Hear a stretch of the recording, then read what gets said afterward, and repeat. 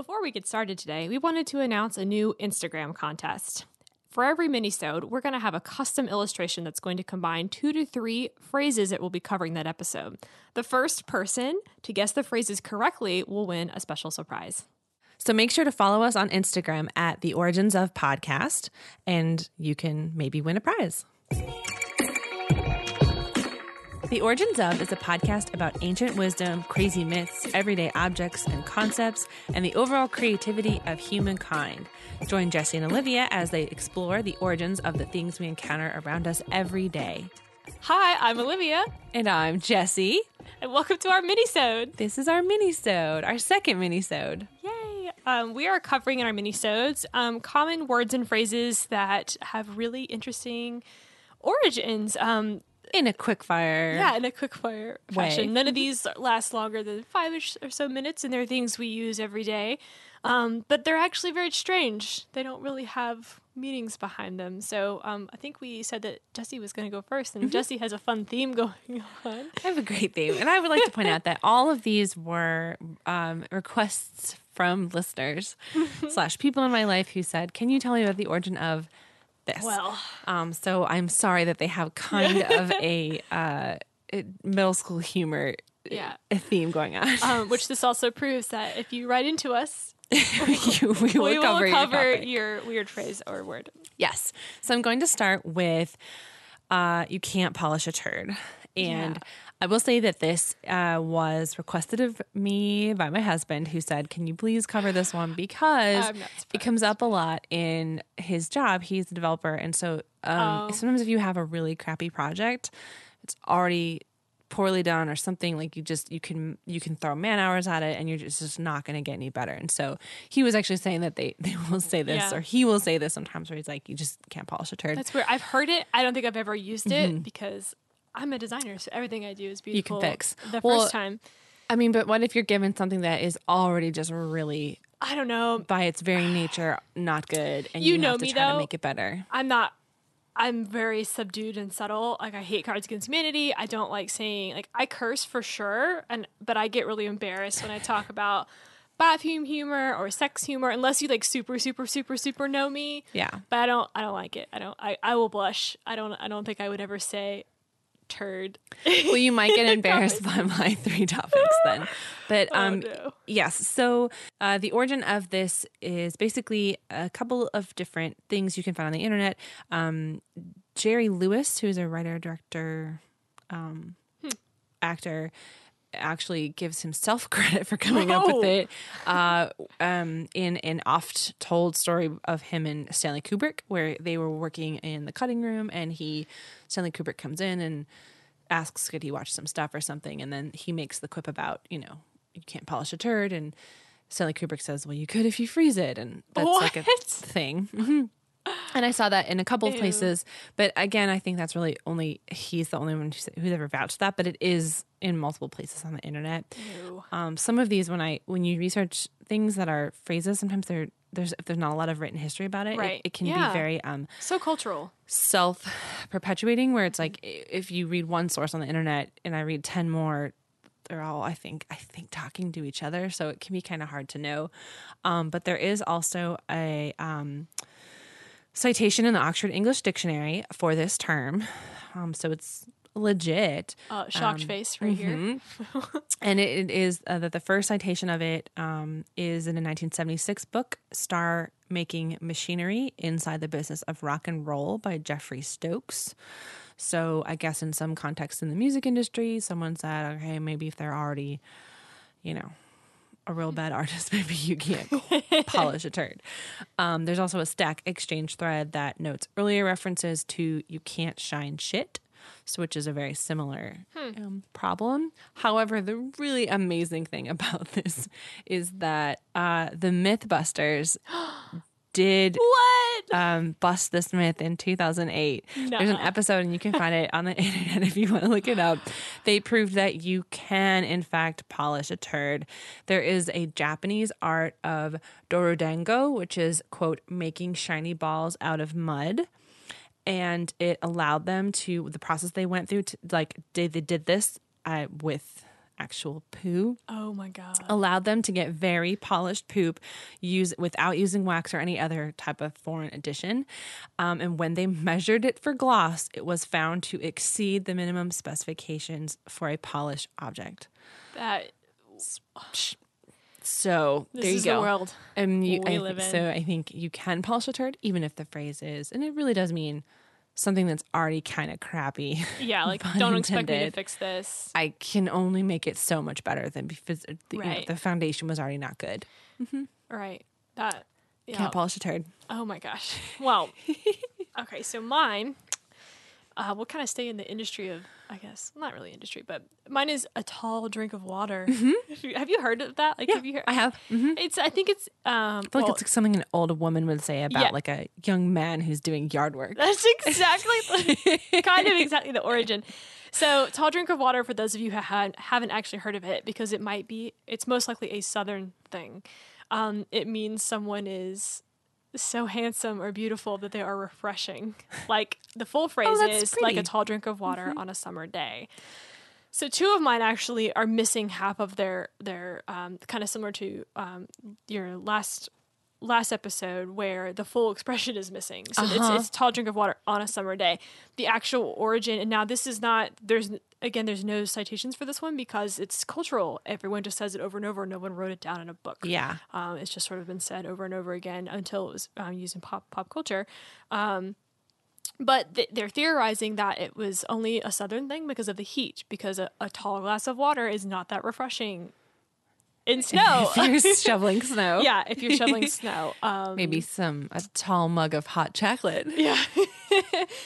So they're predicting that it does come from older women or field workers who said, oh, that person is a long, tall drink of water, saying like, oh, it's so refreshing to look at them because it's like really hot out here, and they're refreshing to look at in my eyes. That's it. So it kind of is older women looking at, but there is no actual written record super early or anything like that. It's just been a phrase that's been passed around that I also think is hilarious when someone looks at someone else and goes, man, they are a long, tall drink and describes them that way. Yeah. Right. Like, what? It's so funny. On the same note of just weird expressions to describe something, colder than a witch's tit. So... I'm just dying at what people are giving you. I can tell you that the person who requested this one is Southern and that her family is very Southern. And she said, why does my weird Southern family say this? But actually, one of the articles I found on the internet was sort of a word nerd and a phrase nerd. And he or she is from Wisconsin. So I got the sense that and the person made reference to like, this is also a frequent thing we will say, in the Midwest. So it might cross regions, although it could also be something that's maybe kind of rural to say. I don't know if I can't, maybe it's just my perception, but I can't imagine someone in, I don't know, New York City saying it's colder than a witch's tit out here. Yeah. I just don't think that they would, but maybe I'm wrong. I've heard it once or twice. I haven't heard it like a lot. But well, it basically just is a very vivid metaphor for it's really cold out here. There is a person, the phrase finder. A lot of these are just going to be nerds who write about language, right? And right. Those are the things I get when we research these little mini things. Bruce Call in 2001 wrote on the phrase finder, since a witch is in league with Satan, presumably she has no maternal feelings. Thus, the medium by which she would suckle a child is, well, cold as a witch's tit. So I guess if there's no maternal feeling coming from the actual mammary gland, weird. That's one explanation. Another interesting little blurb of history about this is that there is technically in the 1600s, 17th century when there was witch hunting going on. They specifically mentioned the Matthew Hopkins time period, who was a British witch hunter, that there was this obsession. And if you're into this type of history, like, witch hunting, you probably know this, but there were either witch's mark or a devil's mark, and they would literally like examine you to figure out what was the cold and numb part of your body. And that could potentially mean that you had a devil's mark because it literally, like, if this part of your body didn't respond, it's very faulty, but that maybe that had something to do with it. I would have thought the opposite, that it'd be like if it was like super hot. Yeah, no, it was cold. So that could be cold, as in witches being cold. Yeah. But the other thing that comes up that's closely related is colder than a witch's tit in a brass bra, which is even, I mean, I think at this time, at this point, it's just people trying to add crazy things to make a metaphor even crazier. But a brass bra would literally be very cold. I mean, it sounds very uncomfortable. If you were wearing a brass bra on a really cold day, you'd probably be very cold. So I just kind of thought it meant, just being really cold. Like maybe just like a mean person. Therefore, she's cold. Therefore, her tits are cold, I guess. So there you go.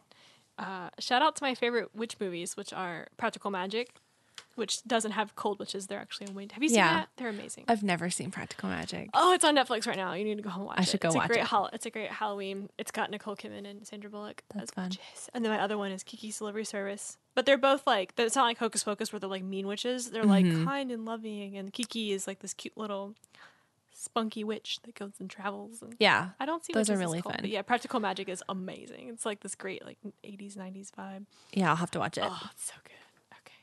Okay, so my next one is like a 2-minute one because it was like super, super simple.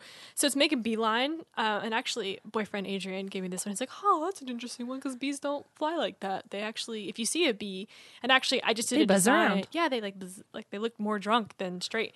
But I actually recently did a design, and whenever I do design with a bee, I do that little line after it. That's like goes like a little loop. You know what I'm talking about? Like you don't just design a bee and not have like the line be straight. It always does this little loop, so it does make sense. Like why is it a beeline? Yeah, I have wondered this. So they say that the phrase actually comes from when a bee finds its little nectar, it does make a beeline back to the hive. Oh, it's like, hey, it's like, I can't mess around. I gotta get back. I got it. Yeah, or it apparently does a waggle dance. Like it does this little butt shaking thing, and I looked it up, and it just looks like it just kind of. You watched a bee do this, and it just I typed in a waggle dance. Yeah, it just looks like it's like bouncing around. So when it gets the nectar, it immediately goes back. It goes directly to the source of the nectar, back and forth, because it's communicating with the other bees. So obviously, if you make a bunch of little moving around patterns, then they can't follow you. And then the reason why they move around and not make a straight line is because they're looking for the nectar. So if they haven't found it yet, they do the erratic bee behavior. But if they have found it, it is a beeline. Now, how that got into popular culture was the earliest that they found was from the Davenport Daily in 1808, which was this guy of Rock Island was thrown from his sleigh on 3rd Avenue yesterday. The horse becoming frightened and turning abruptly, nipping the cutter. The horse made a beeline for home. So that's 1808 is like the earliest it was actually written down. But so, and is it speaking in reference? I don't know if I didn't catch all that, but like, is the horse? Did something happen similar to when the bee finds the nectar, and so the horse had to head straight home? Like, there was similar to like it has one goal in mind. Yep. Like making a beeline for something is like you skip everything else. Oh yeah, just to even describe what the phrase means. Which is literally what it means. Yeah, it means like you skip. Like if I walk into a store and I see, I don't know, candy. I love candy. I will skip everything to go straight to that, or skip everything and go straight to whatever it is. Yeah. Or like me, if I forgot something from the grocery store and I have to go back, I'm like, oh my god! Now that I'm even here, I'm getting those stupid eggs and I'm leaving. So you have to make a beeline. But I think of it more as a positive connotation. Yeah, most for sure. Of the time is you make a beeline over to the I don't know why I just got really Southern. I feel like a lot of these things are really Southern. And I don't know if that's just because of where we live. So Northern people, please write to us to give us some Northern expressions. What are weird things that you say? That you've wanted to know the background of. All right, that's it for that one. That's cute. So it's funny also that I think we associate that beeline culturally, or we mean the end when he's going straight to the to the hive, but that we think of bees like when you were saying when you draw it in your design work, it's got that little zoop-de-looped around. It's funny that we sort of unconsciously are aware of both. But we always only think of a bee as going in like a little doop-de-doo. Yeah, we think of it as the cultural cute version, I think. A lot of the time and less of the real. Like you could actually draw a bee with a little straight buzzy line behind him, and you're not going to. But it would just look weird. Yeah, but most people draw bees as like really cute little bumbly things. Yeah. And That's it. That's for that. Really fun. Yeah, cute little bee getting that nectar. Going straight for it. Yes. Right. So, best for last, right? My friend asked me to please look into the origin of hoo-ha. Yeah, which is very commonly used. Which is a euphemism for a woman's private area. Vagina. The downstairs one. We can say vagina on the podcast. We can. It's a medical term, right? Vagina? Yeah. Yeah. So basically, if you look up the Urban Dictionary entries for this word, they're all from 04, 05, 06. So it's pretty well established euphemistic term for a vagina. And it's basically also considered East Coast slang. I don't know who qualified that, but it is on Urban Dictionary as East Coast slang. But what's interesting is that there's also a lot of history. If you literally just Google hoo-ha, the dictionary definition is a commotion or a fuss that is unwarranted. So an occasion where there's too much interest or discussion about something that is not important. So I don't know if someone, I'm pretty sure, first of all, I feel like that is an bastardization probably of the word hoopla. I was just thinking that. Mm-hmm. Yeah, hoopla. But it's been used, the word hoo-ha, to mean like, you know, much ado about nothing, has been in existence since first published in a British magazine in the 1930s. But also hoo-ha, just HU-HA, technically is also a Yiddish word that means uproar. So who knows about that? It could come from like both, you know, hoo-ha, hoopla, et cetera, et cetera. Mm-hmm. But it's funny because there's also a post of this linguist person who mistakenly kept saying like, oh, all the hoo-ha about this. And someone was like, hey, that doesn't mean what you think it means. Yeah. Even though you're technically using the dictionary definition of it, you don't maybe want to say that.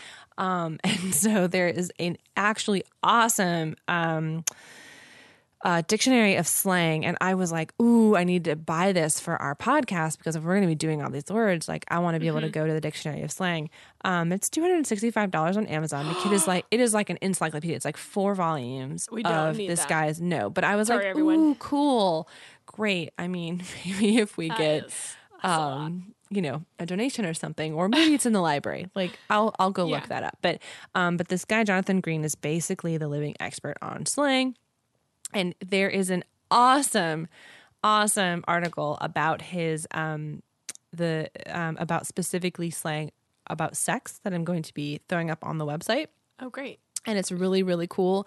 And there are embedded in it, he made a bunch of different, timelines of sex words. Wow. So you can look at a timeline of penis and all the different like euphemisms for that, and vagina and sex as well. It's like, it's really, really cool. I mean, that makes sense, right? Like different, we don't use the same words. Well, we haven't exactly. But that we, in a real human sense, we try to find a different way of saying it, right? Mm-hmm. But what's super funny is I'm going to put the links to the timeline up as well, because I was going to find some clever way of introducing this by saying, oh, what, you mean the fly trap or nettle bed? Oh, no. Which would have been 1870s, 1880s. I mean, this is like pretty... Oh, the fly trap is grossing out. Or do you mean her periwinkle? Oh, no. I'm dying. And that would have been from the 1900s. Oh. There's also, oh my God, maybe this, I mean, these all just sound so gross, but what about jam pot? That would have been 1890s. Oh my God. All right, y'all. And if you want to go way, way back, there is Love's Cabinet, which is the 1700s. Maybe you belong in the 1700s. I do. I swear, Love Cabinet sounds like something I would. I don't think I would ever call it a. Oh no. And there's also from the 1650s, Venus's Anvil. Oh, okay. Yeah. Oh, guys. Okay. That's. But there are hundreds on this timeline. Like it was hard for me to even read them all, let alone find the ones that were too good. But I mean. Yeah. We gotta get more creative. We're at hoo-ha, and they were calling it these intricate... Love's Cabinet. Yeah, come on, guys. Cool. I'll leave it up to the next generation. I think periwinkle's kind of cute. But what was periwinkle? That wasn't That was the 1900s. Like, okay. Turn of the century. All right, our children. I leave it up to everyone to make it Come better. Come up with something besides hoo-ha. Oh, my God. Yep. Just there you go.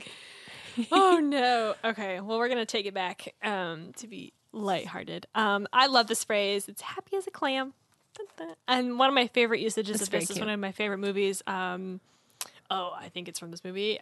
He's Just Not That Into You. It's like a silly little rom-com, and Jennifer Aniston is a bridesmaid, and this one woman looks at her and she's like, "Let's all just be happy as clams."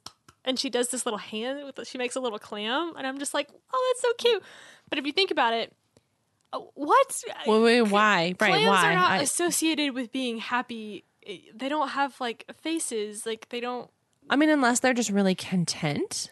Yeah, but how would you know but that? I don't think by being content. Right. So I don't know. The origin is that the phrase has been shortened over time. Aha. Yeah. So the real full phrase is happy as a clam in high water, because when it was low tide, you could look into the water and pick out the clams. They were in danger and they would get eaten. When it's high water, you can't see the clams, so they don't get eaten, so they're happy. So logical. There's so much reason. So someone basically just sort of said, it's too long of a phrase. Let me just they just lob off the or rest. like everyone knows the phrase, so you just start using the shortened version, and then over time, so we forgot the phrase. Yeah. Mm-hmm. So the earliest version is in a sonnet in 1840 of an American poet named John G. Saxe, Saxe, and it's called "Sonnet to a Clam." I'm going to read it to you. Inglorious friend, most confident I am, thy life is one of very little ease, albeit men mock thee with their similes, and prate of being happy as a clam. Aww. That's a sonnet. And there it is. Yeah. 18. But it's stunted. Or it's I read it. It's been it's been shortened already. shortened. Mm-hmm. Mm-hmm. That was like the first written version. The full version was 1841. This is the first written version, was in the Bangor Daily Wing and Courier in 1841, which is only a year later. Your course, this is like a recording of something, I think, and it said, your correspondent has given an interesting and undoubtedly correct explanation of the expression, as happy as a clam at high water. His pursuits must be anything but clamberous, if we may judge from his knowledge of the nature and habit of this interesting little fish. He said clamberous. He so did. Funny, and it's like clamberous. Yeah, so 1840s, happy as a clam, and I think it lasted until it really did. Now, I've heard that phrase. Just happy as a little clam. Mm-hmm. Yeah. Oh, we should do bug in a rug. I like that too. I use something as a bug in a rug, and I think you can go on and on with that. Actually, the funny thing about these is that they're quite. I mean, I think this about so far I've done 6 of these, right? Because this is our second minisode, and it's weird because some of them really are just. It's there's no confusion about what it means. It's pretty clear, but who said it and why did it stick? And that's what's harder to find sometimes. And we don't question it. We all use it, which I think is really funny. It's like everyone says, "Oh, you're just happy as a clam," and like no one's like, "Wait, but clams aren't happy." Right? What does that mean? No one stops and is like, "A hoo-ha doesn't really." Yeah. That doesn't sound anything like a vagina. Although if I could make a note about hoo-ha, I mean, I think it has that onomatopoeia sound about like, oh, your hoo-ha. Like, I don't know. I feel like you could context clue that based on how people say it, that you kind of know maybe what they're talking about. Yeah, these are fun. And I also think I'm going to have to start going to a library because like you kind of mentioned this, but some of these phrases are so old and they're so cultural that they don't have, I'm trying to find real snippets of where they're read, but like the tall drink of water, that's not, there's no evidence of that anywhere. We don't have like an old ancient, exactly. I keep saying ancient, but we don't have like an 1840s description of someone saying tall drink of water in literature, but we just know it came from what I should do is I should use my Georgia State credentials. You should. And I should see if someone has to have digitized that, like a dictionary of slang or, some type of like, even if we had an encyclopedia type reference we could go to where we need that. We could look that up and it would, if it's behind a barrier, hopefully we could, Yeah, absolutely. break that open. All right, future episodes, write into us. Please do. Write into us with your favorite phrases, and even if we don't know them, we will talk about them. Or if you know a good origin of a phrase that you don't think a lot of people know, you could help us with that. You know, like, absolutely. hey, I know this, that, or the other. Mm-hmm. Yep, our minisodes, we do 3 each. I guess we can get thematic and it eventually. Can be words too. Yes, we do. We did a word last time. I did flabbergasted. So yeah, write into us, and that's all for today's minisode. Thanks for listening. This podcast was produced by Johnny Stubbs in Atlanta, Georgia. Visit us online at theoriginsofpodcast.com, or to help us support this podcast, visit our Patreon page at patreon.com/theoriginsofpodcast.